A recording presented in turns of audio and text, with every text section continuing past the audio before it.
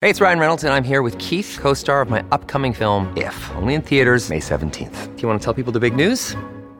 All right, I'll do it. Sign up now and you'll get unlimited for $15 a month and 6 months of Paramount Plus Essential Plan on us. MintMobile.com/switch. Upfront payment of $45 equivalent to $15 per month. Unlimited over 40 gigabytes per month. Face lower speeds. Videos at 480p. Active Mint customers by 531.24 get 6 months of Paramount Plus Essential Plan. Auto renews after 6 months. Offer ends May 31st, 2024. Separate Paramount Plus registration required. Terms and conditions apply if rated PG. When you need mealtime inspiration, it's worth shopping Kroger, where you'll find over 30,000 mouth-watering choices that excite your inner foodie. And no matter what tasty choice you make, you'll enjoy our everyday low prices, plus extra ways to save, like digital coupons worth over $600 each week. You can also save up to $1 off per gallon at the pump with fuel points. More savings and more inspiring flavors make shopping Kroger worth it every time. Kroger, fresh for everyone. Fuel restrictions apply.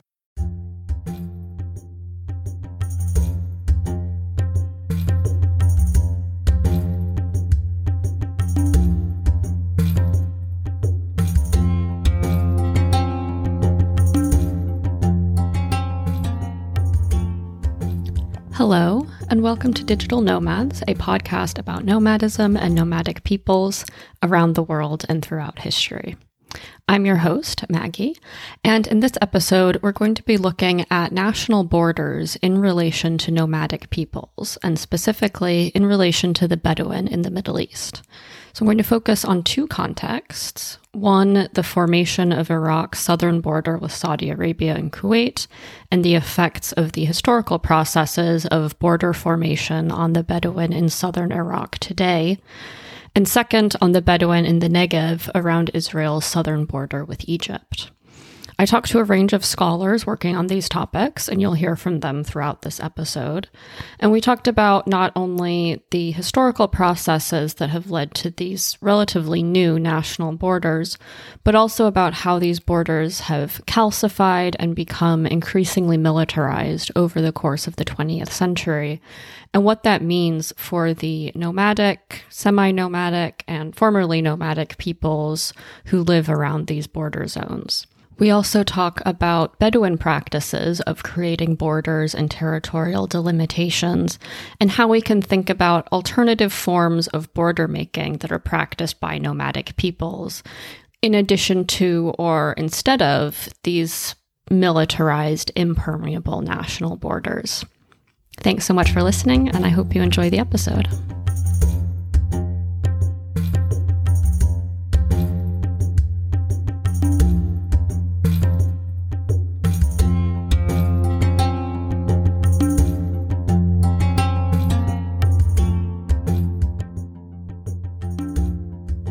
When we think about modern nation-state borders and their associated security infrastructure, we tend to take them and the prominent role that they play in our societies and how we organize our lives pretty much for granted. Even in cases where you're crossing, let's say, a state border, which might not be demarcated by anything except a sign that says, I don't know, welcome to New York, we still imagine that border as being more permanent and tangible than it actually is. We can imagine where that border lies, we can correlate it to a line on a map, and the act of crossing that border, no matter how arbitrary it might be, feels meaningful to us because it tells us that we have crossed into a space that is somehow different from where we came from. And of course, when crossing national borders, this feeling is magnified exponentially, especially because of the sheer logistics that go into crossing from one country to another. And we take for granted that when we travel, we have to have documentation like passports and visas that allow us to cross a national border, and that we'll have to show that documentation at the border and get it approved, or that depending on where we come from or where we're going, certain borders are closed to us entirely, simply on the basis of national origin. But this fixity of national borders and the extent to which they govern our movements and our worldviews is in many ways a recent phenomenon. And that's not to say that borders or passports are a modern invention, because they're definitely not. But the function and nature of borders has changed significantly over the past few hundred years. The borders that we have today, I would say, are largely a product of two factors: war and colonialism. So European colonial powers mapped their territories, established their boundaries, and fortified those boundaries in order to definitively stake their claim and exert control over a specific area of land, its peoples, and its resources. And then at the same time, wars between European powers, and in particular the First World War, culminated in peace treaties which redrew and defined national borders and their territorial sovereignty. Now, these histories are a vast and complex area of study all on their own, but what I'm going to explore in this episode is examples of what happens when these modern border-making processes interact with nomadic peoples, and how the mobility that is inherent to a nomadic lifestyle is perceived and altered and controlled within modern border regimes, and how nomadic peoples respond to such borders. And a prime example of this is found in the modern Middle East, where there are many scholars who research the histories of national border formation in the Middle East, especially under colonial authority. So under European colonial control of the Eastern Mediterranean in the first half of the 20th century, nomadic peoples, so the Bedouin, and a prevalent stereotype of this sort of ungovernable nomad loomed large in the Western imagination.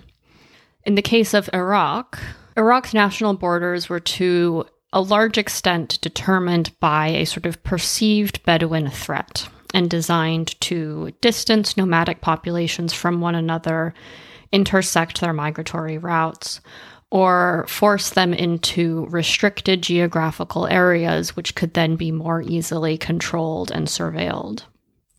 And this is certainly the dominant narrative of how modern Middle Eastern borders were formed during the Mandate period. So we hear about leaders, sitting in London and Paris and Geneva, dividing up territories between them, like that infamous but definitely apocryphal story of Churchill's sneeze, which claims that Winston Churchill sneezed while he was drawing the line that would become the border between Jordan and Saudi Arabia. And so his hand moved and created the triangular border between the two countries that was otherwise supposed to be a straight line. And as untrue as that story definitely is, it's indicative of how we tend to think about borders as being made, especially in colonized territories, as being these almost God-given institutions that are created from on high and by this distant authority. But these narratives erase the local actors, both the colonizer and colonized, who were highly influential in shaping the layout and appearance of national borders. So I talked to Dr. Carl Schuck, who wrote his 2018 PhD dissertation at the University of Chicago on the origins and formation of Iraq's national borders under the British Mandate, about his research into the historical processes underlying the creation of Iraq's southern border with Saudi Arabia, and about how the Bedouin people living in this region figured into imperial colonial aims of territorial control as this border was being defined. What I was particularly interested in concerning Iraq was to understand what happens before the treaties. So I want to know what happens before these sorts of final status documents and processes take place, before the map, before the League of Nations signs off on a mandate for Mesopotamia. Looking at sort of the backstory brought me to the processes of boundary making. And the people that I was studying and reading about are people who live and work in the Syrian desert, which is, roughly essentially Western Iraq, Eastern Syria, just a little bit of the northern modern state of Saudi Arabia to give us kind of some mental geography here. In general, this area, particularly in the south of Iraq, is referred to as the Shamia. And, crucially, the Shamia is it's historical, it's a meaningful geographical, geological, unit that is crossed by the modern state between Iraq and Saudi Arabia. But, the people that I ended up encountering in the sources were provincial British forces, not sort of the bold-faced names that we're used to reading. Certainly not many of the colonial elites based in Baghdad. Also provincial officials, district governors of the Iraqi government. And also are the accounts and the discourse and the relationship of these officials to the Bedouin tribes and sheikhs living in this transnational zone, or soon to be transnational zone of northern Arabia and the Syrian desert. So with all of these players in the field, literally responding to historical forces, attempting to determine what this new political order meant for them and their lives and their livelihoods. I came at these questions with a couple different approaches. One of them was to look at borders as a process that involves these human figures and not as static institutions. Certainly not lines on a map, or even worse, lines in the sand, if you want to go that far. I understand borders as beginning from the process of just imagining, projecting out loose understandings of territorial and social difference onto a landscape like, let's say, historical Mesopotamia. But then during negotiations and sort of the mechanisms of day-to-day rule and governance, again, before maps and borders are demarcated or even delimited, we're a long way from border posts being laid down in the desert and strict surveys being made of this work. And then working in this borderland as I was, this fit with another one of my goals, which was to decenter these state-centric narratives about state building, and in particular, a state-centric historiography about the origins of modern Iraq. In short, these denizens of the borderland that I was speaking about and I ended up working on in my research have agency, and through cooperation, through resistance, I argue they're able to shape, if not the final locations of the boundaries, they're able to shape the nature of those boundaries going forward. And I think we see this in the kind of piecemeal nature of Iraq's boundaries. Each of them, if we just take a western boundary, the southern boundary with Najd, the boundary with Syria, the boundary with Turkey, all develop on their own terms, specific to the historical and local circumstances. This piecemeal nature of creating Iraq's modern national borders is a prime example of the messiness that is inherent to all processes of border making and the various actors and imaginaries and political and economic concerns that underpin all national borders. And where Bedouin populations around this particular border are concerned, there was also an extremely piecemeal, cherry-picked, and arbitrary nature as to how Bedouin tribes in the Shamia were bordered and how they were assigned a new national identity as being either Iraqi or Saudi. By 1922, when we see the first sort of agreements pen to paper between British Mandate authorities based in Baghdad and Ibn Saud of Najd, we have a mandate. So we have this mandate system established in 1920. And in short, the mandate system has allowed the British Empire and the French to maintain a presence, an active presence in these ex-Ottoman lands. So the French are in Syria, Greater Syria, Syria and Lebanon. The British are in Palestine, Transjordan, and Iraq. Now, there are technical requirements to being a mandate power. And the essence is that the British and the French are here to assist sort of indigenous governments in Iraq and Syria, for example, until they are able to stand on their own. Literally, that's in the text of the League of Nations Charter, right? Until they're able to stand on their own and as independent nations. In Iraq, this mandate is never put into place for reasons we don't really have time to get into today. The British want more autonomy. They essentially don't want to be limited by the terms of the mandate. They want to stay longer, and they want to have a more robust military presence in Iraq, basically. So they enact a series of Anglo-Iraqi treaties, and each of these kind of follows the previous one, and this is what really governs and shapes Britain's role in Iraq. But some sort of state building still needs to happen, and whether you are a mandate in technical terms or in spirit, this means recognizable sovereign borders.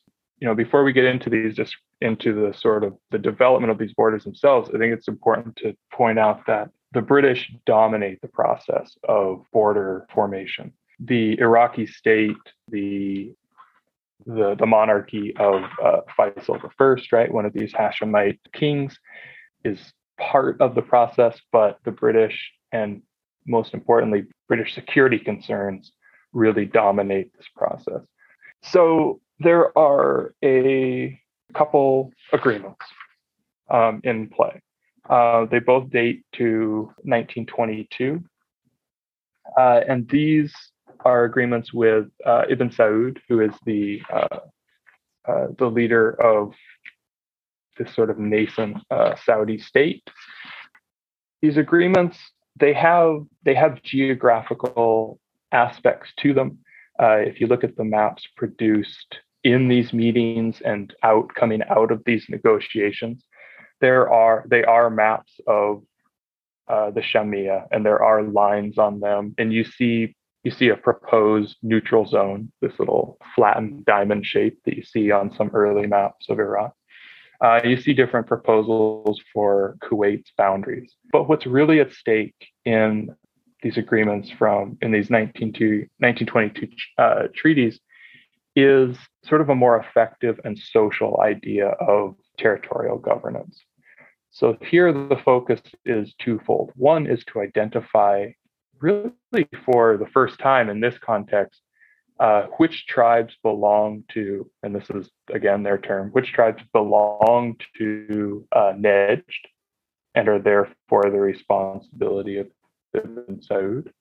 And then, of course, which tribes are quote unquote Iraqi tribes. And the way that this is done is the territories, the seasonal territories of each of these tribes, along with some information about where they are purported to spend, their time when they need to water animals at fixed wells.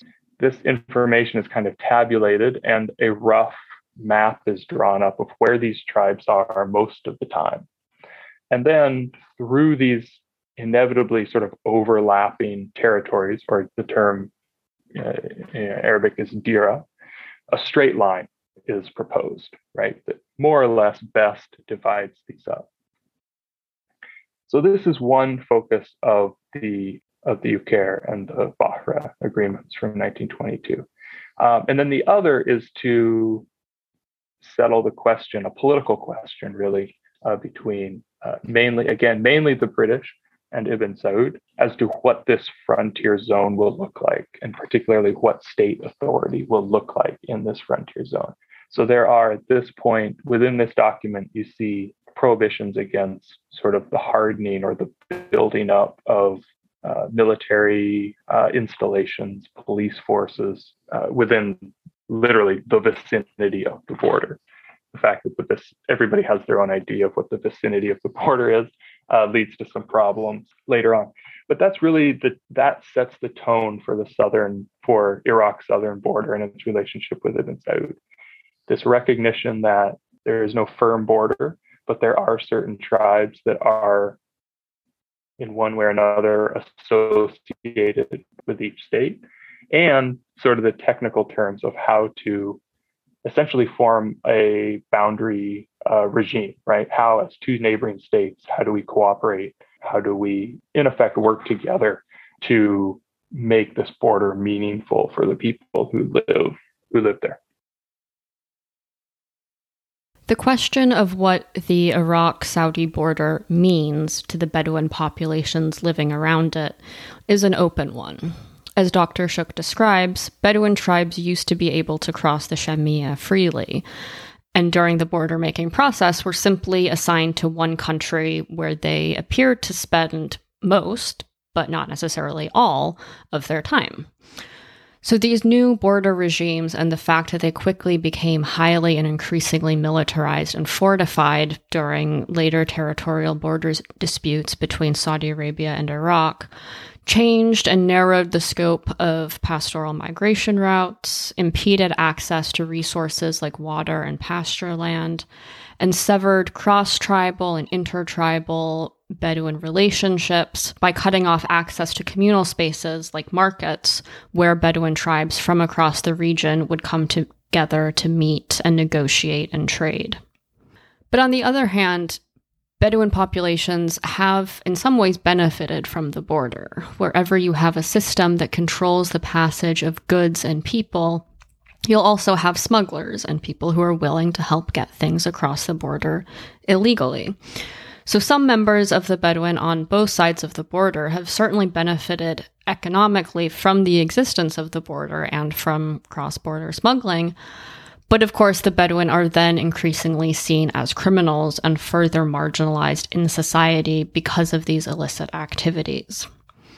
So to get more information about the Bedouin in contemporary Iraq, I talked to Dr. Jafar Jodhary and Dr. Salah Hatem at Iraq's University of Al-Qadisiyah, where they're leading a project to document the intangible cultural heritage of the Bedouin living in southern Iraq today. So the first point is that the Bedouin actually, they put themselves away from the governments, and the governments actually put themselves away from them. So there is no connection between the Bedouins and the government. They don't have any representative in the parliament. They don't have a public figure that can speak to the any type of a government. So that's why they been neglected from all the governments that led Iraq. Nobody cares about them. Nobody looks after them. We don't have statistical information about them, how many they are, how do they feel, are they okay?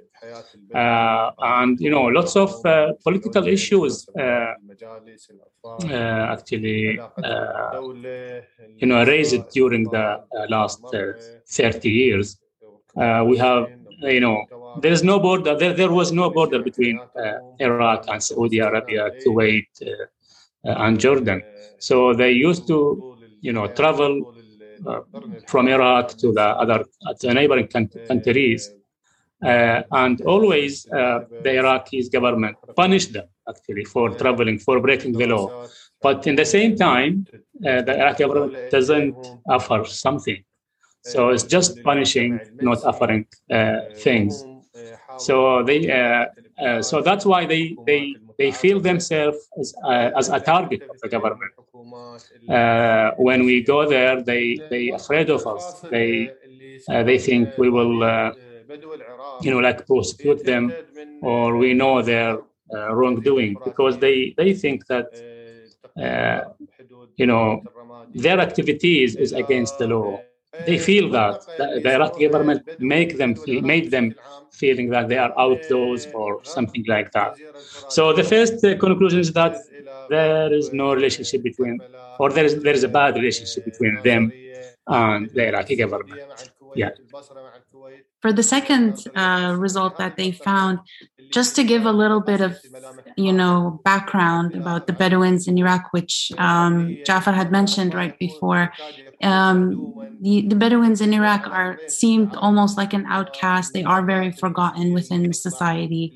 And so there is this disconnect between, the Bedouins. There's not a lot of research done. And so this project is really important because they're looking at this, very important, part of Iraqi heritage, and learning about them more, because, the government hasn't been involved and there hasn't been any studies. And that's what, Dr. Salah's team has found within their studies. So they are very forgotten. But what they realized also is that these people who've lived in the desert have learned to cope within very extreme heat. So he's talking about how it extends, they extend between, we'd say like West Ramadi to the borders with Saudi Arabia and Kuwait almost. And, if you look at a map, that's mostly desert. So they've learned how to, through inherited knowledge from their, ancestors and whatnot, they've learned how to, find water. So there's special plants that they use, which is called akul. Akul, I don't know how to really translate it to English, but also cacti to find water. And also they've learned, like, they've inherited a lot of medicinal, traditional medicine. And that's how, they treat, themselves. Another very important factor here that's been affecting their lives is that they've realized there's been a great, their land has kind of been narrowing because of agriculture development. So a lot of these lands have been taken to, expand on just, farming, but not just that. They've also been taking land for brick factories. And so you find that their way of life is almost going to be extinct because they can't take care of their camels as they were able to before. Their camels don't have, the plants that they need to feed them or the water. And so this thing is almost imminent, or it's probably happening within the next few years. They're just running out of space. And so what are your goals for this project? Your research aims to create a teaching module for Iraq's national university curriculum on the intangible cultural heritage of the Bedouin. But do you see this kind of public education of broader Iraqi society about the Bedouin as also leading to larger scale social change or improvements for the Bedouin? In terms of our goal, at the end of the project, we will write to the Iraqi parliament to make, the quota, because there is our constitution. There is a quota for the women, for the Iraqi minorities, and we would like to suggest that the Bedouin should have a quota. And then we should select a representative from the real Bedouins who lives already in the desert to come to be a member of the Iraqi parliament to speak of the Bedouins. And of course, we should teach our students how to respect the Bedouins, respect their accent, their fashion, their dress, their everyday life. We should not make a joke. We should not insult them. They are a real part of Iraq. They are the indigenous people of Iraq. Most of the Iraqis came from, or each tribe of Iraq has a part of each tribe, has a Bedouin. For example, my tribe we share the Jodari, for example. There's a Jodari Bedouin, and there's a Jodari living in the city. So they are part of us, part of our community, and they are suffer. They are not enjoying their life. They are facing the climate change, facing the harsh weather, facing the harsh environment. They are just need to survive. They are, safe people. They are lovely people. We should take care of them. We have the resources. They don't have access to the public money. That we do. They are, of course, we should convince them that they should believe in the state and the border. Because, in their mentality, they think there is no border of the desert. The desert is open. There is no border. But we put the border. We punish them when they cross the border.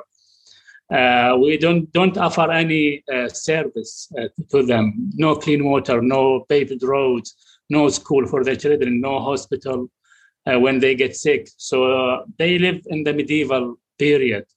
And why we should feel responsible to them. So we will speak about that in a workshop and in our curriculum. with the decision maker, with the stakeholders. So it's a big responsibility for us, actually. Of course, we are enjoying doing the research, but it's give us a responsibility. For me, I don't know before about their everyday life. I'm now surprised. So we are dealing with the Iraqi living heritage. So bringing the past and putting and knowing the future. So we need to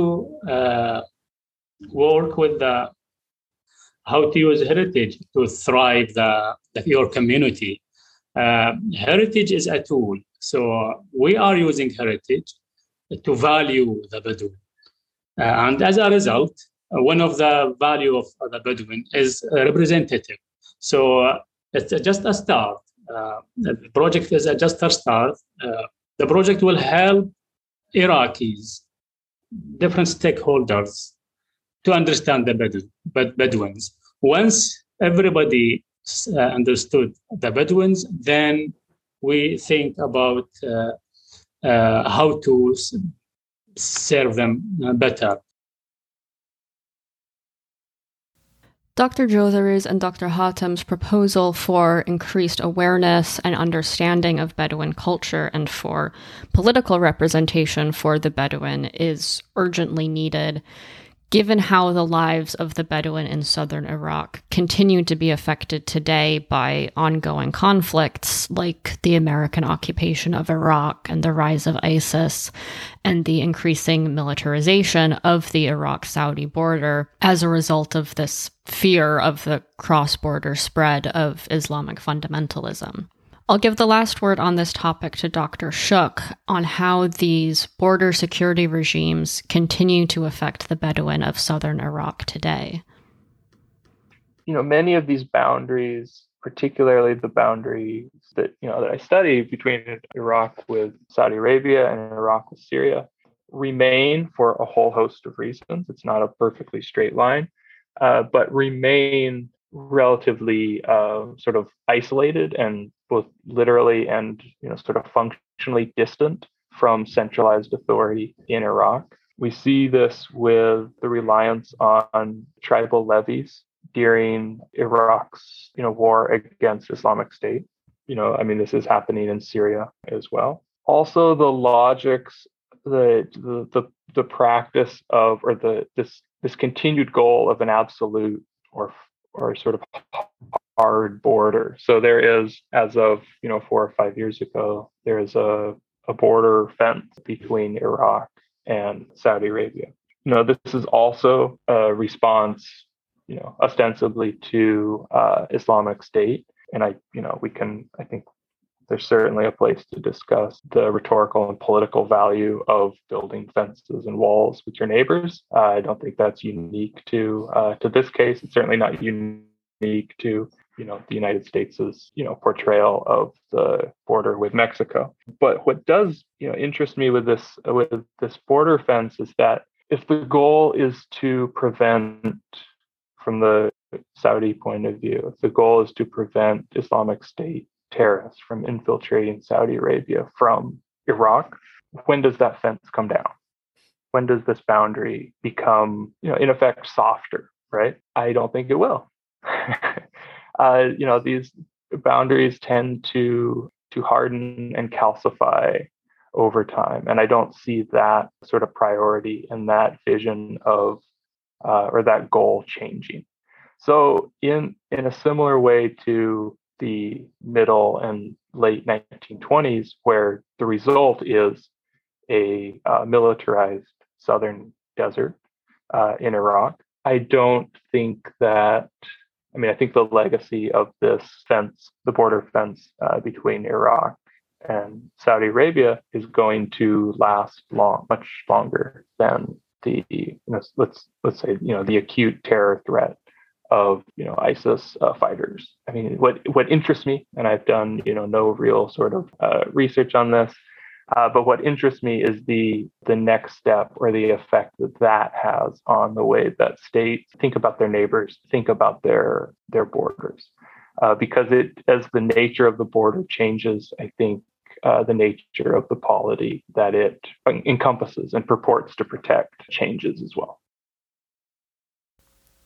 So on that note, let's move from Iraq to Israel and Palestine and the Bedouin in the Negev desert of southern Israel. Now, this is another context where we can find a tangled historical web of state formation and border making influenced by a variety of local and national and international actors. But with the Bedouin in the Negev, I want to talk more specifically about how local Bedouin populations perceive national boundaries and other state institutions, as well as how the Negev Bedouin create and define their own boundaries and systems of defining borders and property that both predate and coexist with state border regimes. For this, I spoke with Dr. Davida Eisenberg-Degen, who's an archaeologist with the Israeli Antiquities Authority and lecturer at Ben-Gurion University of the Negev, about her research into various types of Bedouin rock art and archaeological evidence for Bedouin occupation of the Negev throughout history. I'm going to start off with where the Negev is. A bit of a description of the Negev. The Negev is actually a very, very large section, the southern section of Israel, nowadays Israel, but it's actually an even more extensive area connecting to the Sahara to the west and to Arabia in the east. So we're actually talking about a very large area of land, desert, which has always been a migration area. The Negev also can be divided into a lot of the different subsections based on the geography and the topography. And then in the northern Negev, you can have areas with, let's say, 200 milliliters of annual rainfall, whereas other areas further south can maybe have 80 millimeters of annual rainfall. So you can see that there's a very large difference. It's arid, but in some areas it's super arid, in other areas it's semi-arid. And it was always used for migration. The migration routes were usually from the east towards the north and northwest, towards the more fertile lands.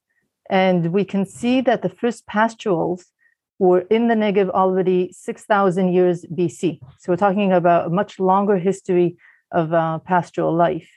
The conditions of the Negev also didn't change much over the past few thousand years. So the migrations that we see also in prehistory and in much earlier times continued on up until present day. And these relationships, these nomads always had a relationship with the settled land because they depend on the settled land for marketplaces, for trade.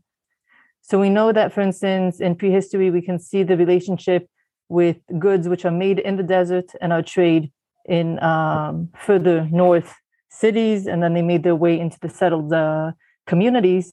And this coexistence is really important.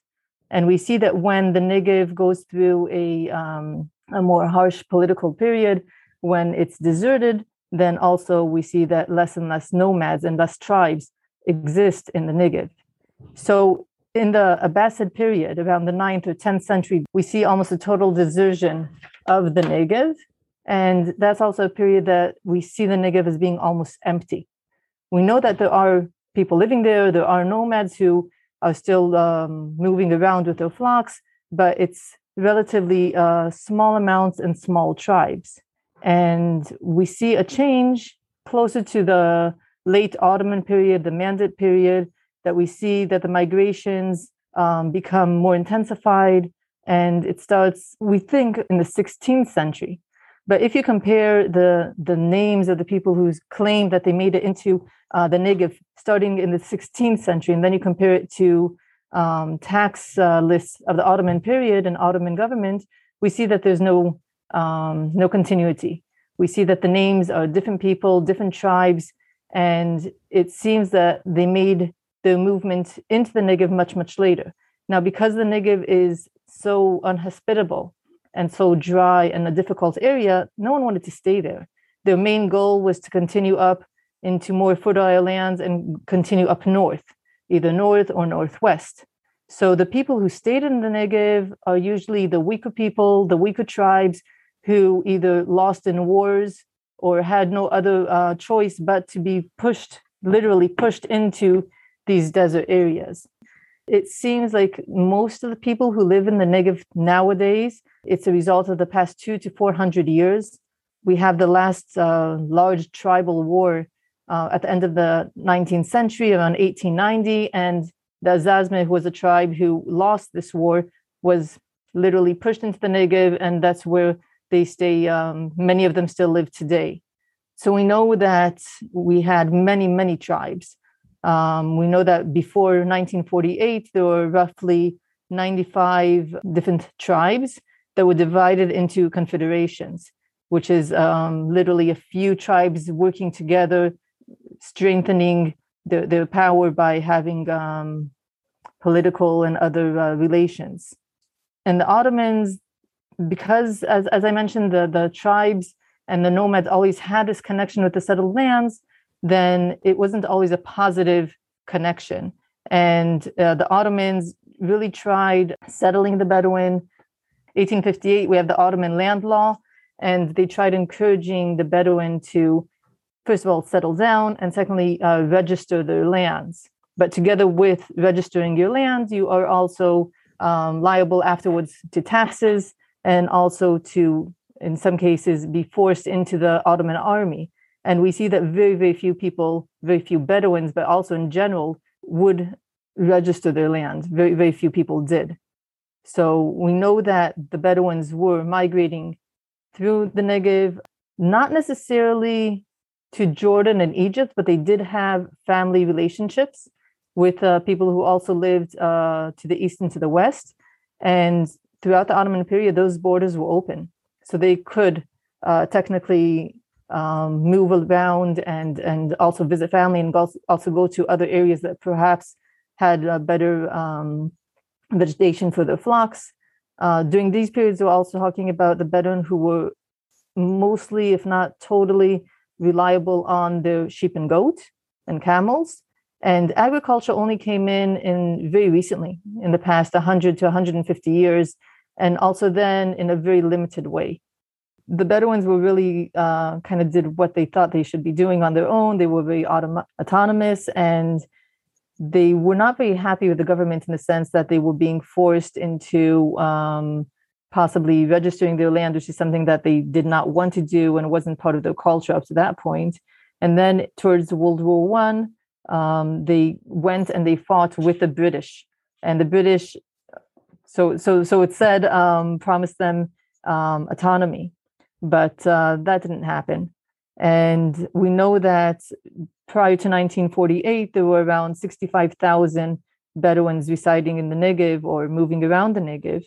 And with the formation of the State of Israel, that number was reduced to 11,000.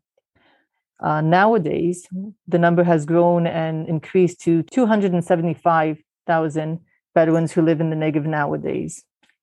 British didn't do much in the sense of registering land. They accepted what was already registered in the Ottoman period, and they also opened the opportunity for Bedouin again to come and register their land, and very, very few did. I didn't mention that the Ottomans, one of the things that they did in order to try and control the Bedouins is build the cities. They built Beersheba, which was planned in 1900 and was already, by 1903, it was already standing. 1906, it even had electricity. It had a water pump. I mean, these amazing things that you wouldn't expect 120 years ago, and definitely not on the verge of the desert. And they encouraged the Bedouin to settle there. They offered them reduced prices for the land, but very few did. It was mostly the sheiks. They also had a school for the children of the sheik, and they wanted to educate the Bedouin, and they saw them as ignorant. And they hoped to reduce their behavior, reduce the raids by forming these cities and by education, but there wasn't much answer to this demand, and they did not really change their way of life, and which is just nomadic, it's moving around. And you've talked a bit about how the Ottoman and British officials organized the Negev and the Negev Bedouin through these land registration and urbanization projects. What can you say about how the Negev Bedouin perceived the land and sort of spatially organized their landscape? It's very difficult, first of all, for me as an outsider to try and answer that. I can only say what I've read and what I've heard, but the connection that a person has to the land is a really personal, cultural aspect of their life. It's a very strong one. We do know that they saw the land more as patched. Not when we talk about territories, and we usually think about this large area with a fence around it, that's not what a territory is for nomadic people. Usually they see it as, for instance, with the Bedouin, if they have areas where they graze, they have their animals grazing, and they have movement between summer and winter grazing lands, then the route that they take in between will be considered their territory, but it will also be considered their territory during a certain time of the year and when they are using it. If they choose, they don't have a set migration route. Like sometimes we reconstruct that in prehistory. We say, oh, it was a circular movement, and they went from site A to site B. We don't have that necessarily with the Bedouin of the past 100, 200 years. It's based a lot on the rainfall, about how the greenery is, how much vegetation we have. And if the place that they would like to go to can't sustain them, then they will obviously choose a different area. So also the territories are not something set. You could say that it's possibly a much larger territory, which each time they use only a smaller section of it based on that year and the flocks that they need to feed and the people that they have with them. Can you describe the tribal Dira system and how it evolved in the Negev in relation to this quasi-emergence of agricultural practices?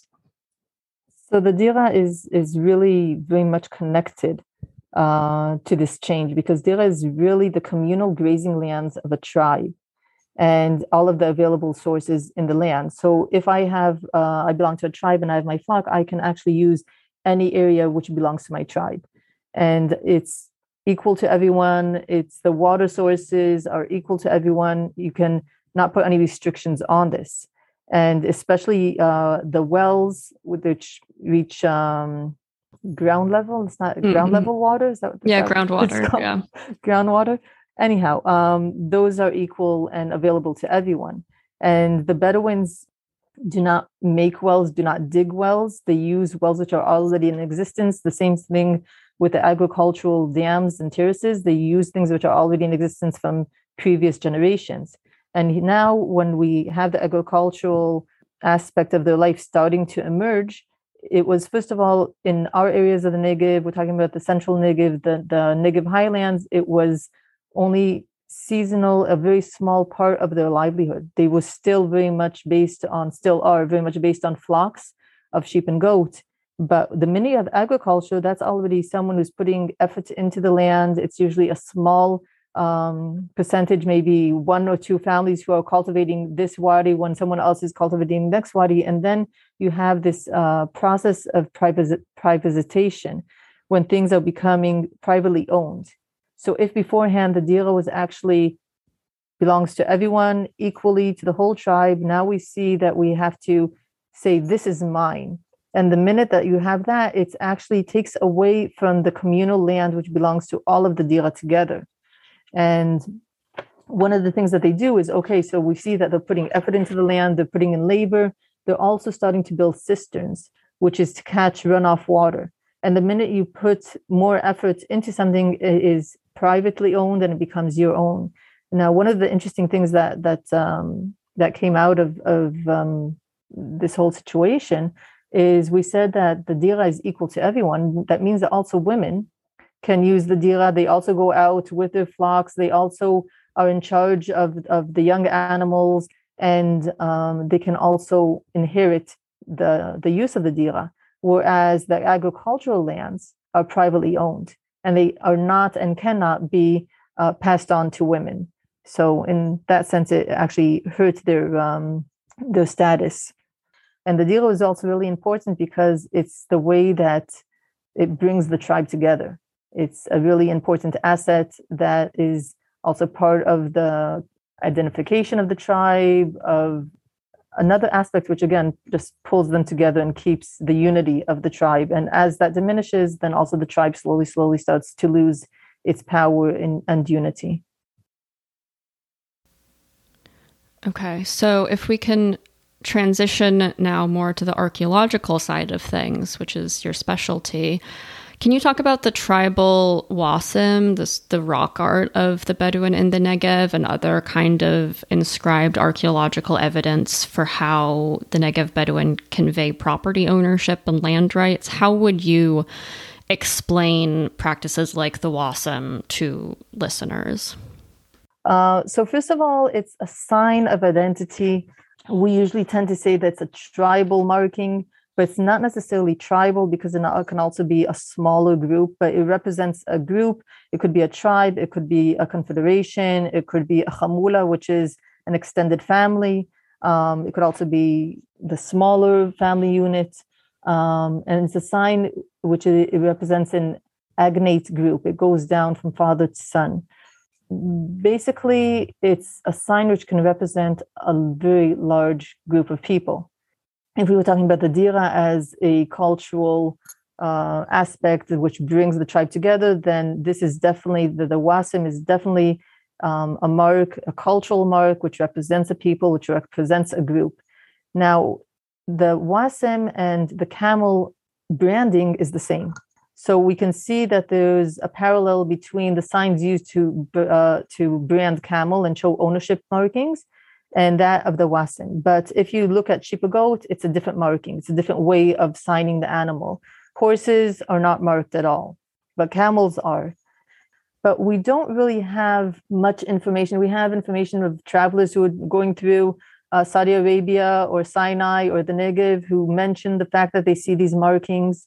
But when we don't have a first-hand account of what it means or how it's used, and it has changed dramatically over the past 50, 60 years. We find wasim everywhere throughout the Negev. Everywhere that we have rock art, we have wasim. And it's not, if we think about territory and we think about fences or we think about lines or we think about edges, we do not find them in any way that we would be able to say it ends here, that we have a certain line which is formed by the rock art here. It seems like almost every grazing land has wasim, and then we believe that it was made by bored shepherds. They're sitting, they're out there, they have time to kill, so they can either play the flute or carve something out of wood, or they can meanwhile take a stone and start pounding the stone next to them. And I believe that many times we're just really affected by the culture that we live in and by the symbols that we see. And the wasim was something that was surrounding them, something that they knew, something that they recognized. And next thing you know, you look down at the rock and you can fashion it into that symbol. And then we see a few things which are a bit different. Every now and then we find a wasim which stands out a bit. What does that mean? That means it could be on a very, very large rock. We found one rock which kind of stood up and it had different faces to the rock, and every single angle of the rock had the same wasim on it. And that's like a signpost. It was also next to a route that led down into the wadi, but that's like no matter where you come from, you see that sign, it's the same sign. If you missed it, you turn around, you see it again, and that's coming to say something. That's coming to say, this is mine. And even though it seems like the wasim that we see throughout the Negev rock art isn't a meaning of this is my territory, that's what it translates into. So they may have been doing it absentmindedly, but they are not going to go into someone else's territory. You have to come into agreement before you cross into someone else's territory. You need to know if you're allowed to use the water or you aren't. Usually you would be able to, but you have to first come to that agreement. So if you're going into someone else's land without that permission, you're definitely not going to be engraving your sign.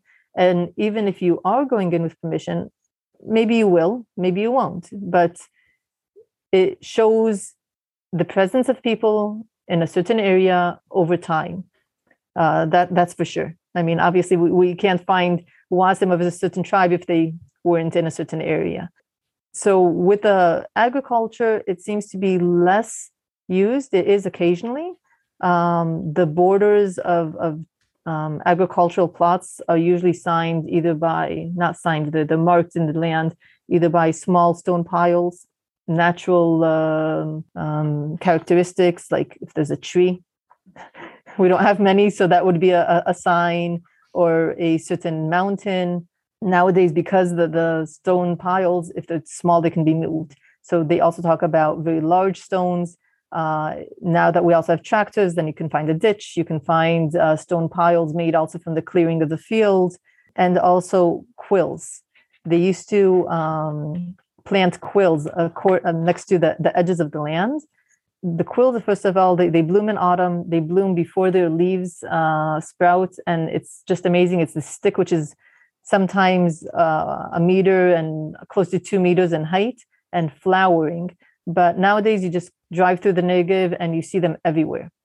Every hillside has all these quills. It's beautiful, but if the original use was to mark territories or the separation between one family's land and the other, that no longer can be used. So we know that was originally one of the uses, but that's no longer possible. And another way to mark, so we have the difference between family territories and tribal territories. So family territories will see the small stones, larger stones, possibly the wasim. With tribal territories, one of the marks that we have usually is cemeteries. And we see this from prehistoric times until nowadays. The cemeteries are always at the edge of the territory.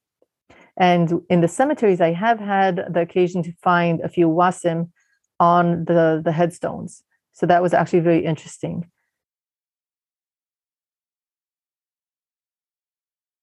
As an archaeologist, Dr. Eisenberg-Degen's specialty is in rock art like the wasim and other forms of tangible evidence in the landscape and in the material record for how the Negev Bedouin inscribe social relationships with the land. But in addition to these sorts of alternatives for borders and signifiers of property ownership, I was also curious about potential Bedouin alternatives to practices of map making that might differ from and might overlap with the sort of maps that we tend to be more familiar with.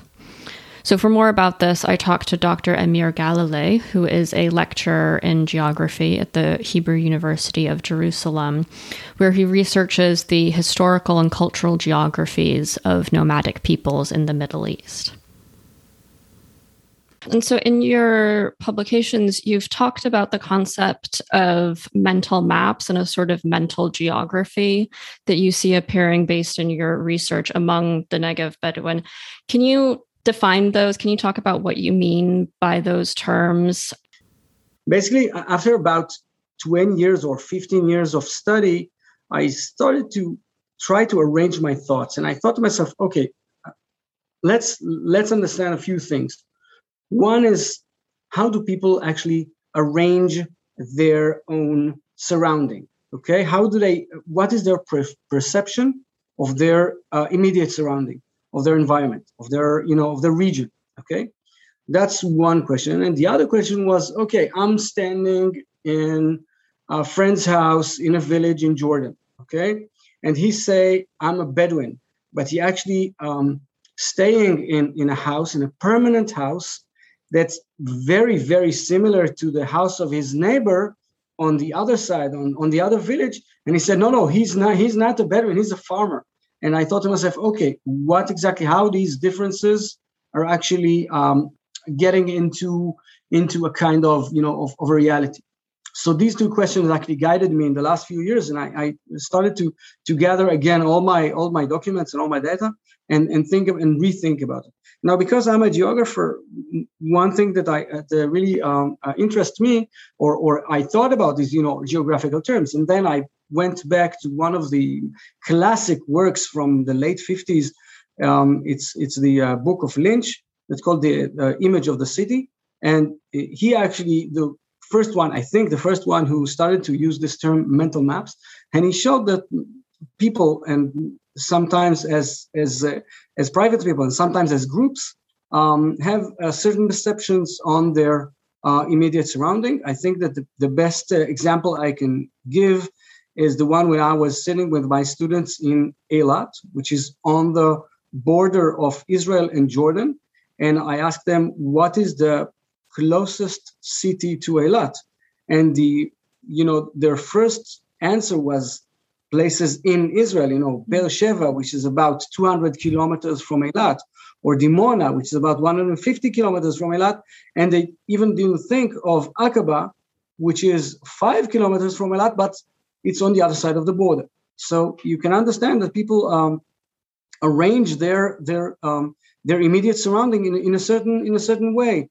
It can be differences between genders. It can be differences between different populations or single people. So that was one thing. And I started to read about mental maps. And I understood that, yes, people are arranging their immediate surrounding in a certain way. But then I thought to myself, okay, these people are sedentarized. They're not sedentarized. Actually, it's sedentarization. It's not the term, because sedentarization is the process of settling down. These are people that were born and grew up in cities or in settlements, in towns for decades and hundreds of years. And we're talking on a nomadic population. So then I started to ask myself, okay, how do they arrange their surrounding? And I actually went back to my seminar in my undergraduate studies and all what I did from that. And I understood that these people arrange their environment in a different way, because if you're sitting in the United States and I'm sitting in the Negev desert in Israel, and we have all sort of mutual language about geography. It's maps, basically, okay? It's written, right? It's written, and we have the same. You can know exactly where I live and what is the name of the park nearby, etc., etc. And I know about the place you're staying in right now. The same things. But the nomads have nothing like that. They have all their geography and history is oral, okay? And they move all the time in a certain place or in a certain area or in distant area or other things. And then I understood that they arrange their surrounding in a different way. For instance, long, dry riverbeds. It's called a wash, I think, if I'm not wrong in English. So long washes like this. It's a very long or a big area. So when you look at place names, you understand that they divide the area into certain areas, into specific areas, according to their terrain or the specific environment. For instance, a place that have not a lot of plants, and then you don't have a lot of grazing areas, we call Wadi Figri. Figri means poor. The other part of the same wash, okay, will be with quite a lot of areas for grazing, is called El Tohami. Means making a living. So things like this, this is one thing. The other thing that I have realized that people arranging their area by, I called it social and geographical anchors. Means that if you have a tree in the middle of the desert, it have a name of a certain family. It's not necessary that they will stay there the whole year round. They're not staying there the whole year round because they are nomads, pastoral nomads. But on the other hand, yes, this considered to be their tree. Sometimes the names will be something much more neutral, like El Abayad. El Abayad, it's the whitish or the white one, okay? It's a white hill in the middle of a brown rocky desert. So everybody knows this is a certain place. This is not a social geographical anchor. It's not just only some kind of a neutral anchor. About water sources, again, you have certain water sources that they have a specific name that actually connected them to a certain family, and some of them will be so totally neutral, totally, something like a general name that not connected to any certain family, etc., etc. So this is basically one thing, the mental map, and the other thing was what about people that they have been sedentarized, but they still see themselves as Bedouins. What exactly make the difference between them and their neighbors that are farmers? Then I understood that it's something much more deep that just what you see. It's a kind of a state of mind. they still see themselves as nomads. They still feel that they are connected to the kind of living outside, connected to the nature. They still feel that they always can get their flocks outside, even if they are already city dwellers. They can always take a camel and go outside for a few days. I'm not sure even if they can really do it, but they feel that they can. It's their connection to the environment, to the ability to move around, okay, from place to place. Basically, this was the two themes that I was trying to combine in this research.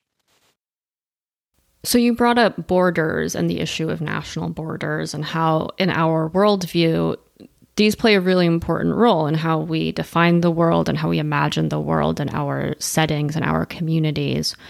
Could you talk about, from your research, how you've seen the Negev Bedouin organize themselves in relation to the Israeli-Egyptian border, and how the increasing militarization of that border has maybe affected how Bedouin communities are able to move around and are able to hold on to these mental maps and their tribal kinship ties? The borders of in the region I'm living in were actually pre-state borders. Why? Because it were borders that made by colonialized empire like Britain and France, and they decide, or the Ottoman Empire, okay, and they decide exactly where the border is going to be, with no any care about who lived there, especially if it was in the middle of the desert. And when the State of Israel was established, it was actually established into international borders that were established before the existence of the State of Israel. The Egyptian-Israeli border is actually a border that was drawn on the maps in 1906 between the British and the Ottoman Empire. There was no modern Egypt yet, or it was a kind of a modern Egypt, but they were under the rule of the British government in a way, and of course the State of Israel was not existed. It was part of the Ottoman Empire. So this is one thing to understand. The establishment of the modern states were actually in the borders that nobody else. They were not drawing their own maps. Okay, it was drawn by someone else who stayed in Europe.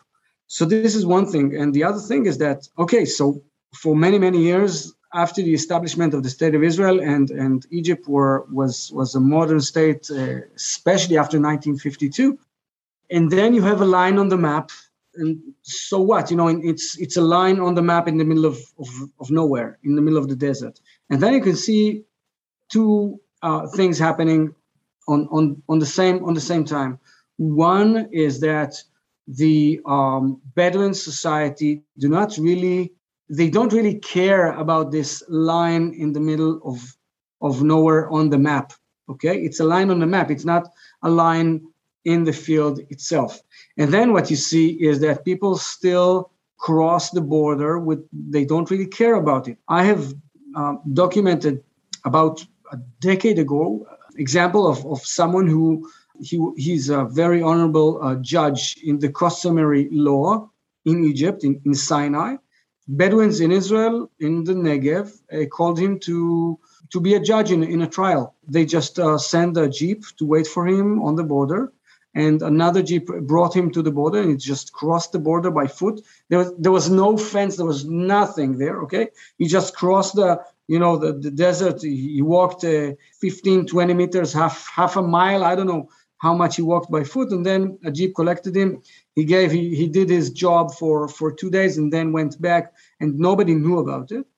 So this is one example. I have some recordings of people who have tribal disputes, and then they say something like all the tribe this and this is liable in Jordan, in Palestine, in Egypt, etc., etc. I mean, they don't really care. They maybe use the terms of the geographical, the political terms, but they don't really care about it.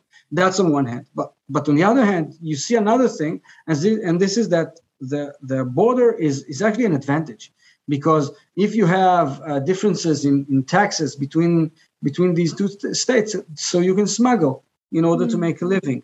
And then they arrange themselves along the border, and they make they shape their territories as close to the border as they can. Sometimes it's a kind of a corridors, okay? So each group have a certain corridor from both sides of the border, and you can see that they just smuggle things from here to there. Okay, so they really treat the border as something physical. So what happened here is something very flexible. Sometimes they will ignore it totally. Sometimes they will use it as a kind of economic tool. What happened is that in 2012, the state of Israel decided to build a fence, a real big, tall, high fence, electric even in some places, because of some terror attacks and things like this. And then things are started to be much, much more complicated. But I won't get into that because it's a thing for another episode. So it's a real big thing here now. Obviously, these increasingly impermeable national borders create significant problems for pastoralist communities and require the adaptation of these communities around these new border regimes, not just in the cases of Iraq and Israel, as I've talked about in this episode, but in every country that's home to nomadic peoples. But I hope that one thing that you can take away from this episode is that today's national borders are not set in stone, but rather not only are they fairly arbitrary and man-made constructs, but they're also recent constructs and a phenomenon with a relatively short history. And also that there are alternatives, that there are other ways in which we can organize land and geography and society that don't have their same effects.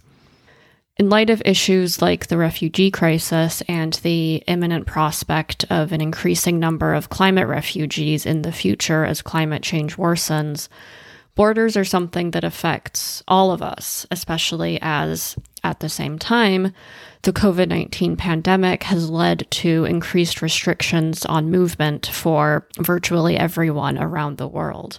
And we've seen that once borders are hardened, it's very rare for states to then soften them again. For example, as Dr. Shook asked earlier in the episode, at what point does the Iraq-Saudi border become demilitarized if the terrorist threat that caused the militarization in the first place is determined to no longer exist? Will it ever be demilitarized, or are these just expedient excuses for states to solidify their control over land and people and resources? But in contexts where we have indigenous nomadic peoples living around these border zones, we can look to these cases to better understand how nomadism and pastoralism are especially affected by nation-state borders, but also for alternative modes of defining and signifying land and property ownership that don't have the same social and ecological consequences.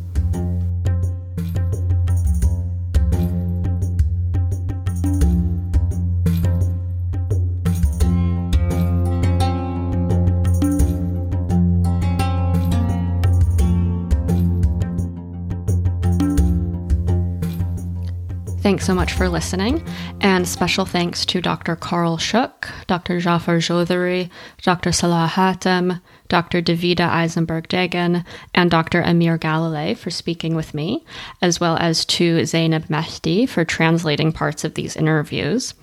A written transcript of this episode is available, as well as a bibliography and suggestions for further readings on the topics covered in this episode. So please check that out if you're interested at digitalnomads.buzzsprout.com. If you have any questions, comments, or feedback, please feel free to get in touch with me at digitalnomadspod@gmail.com.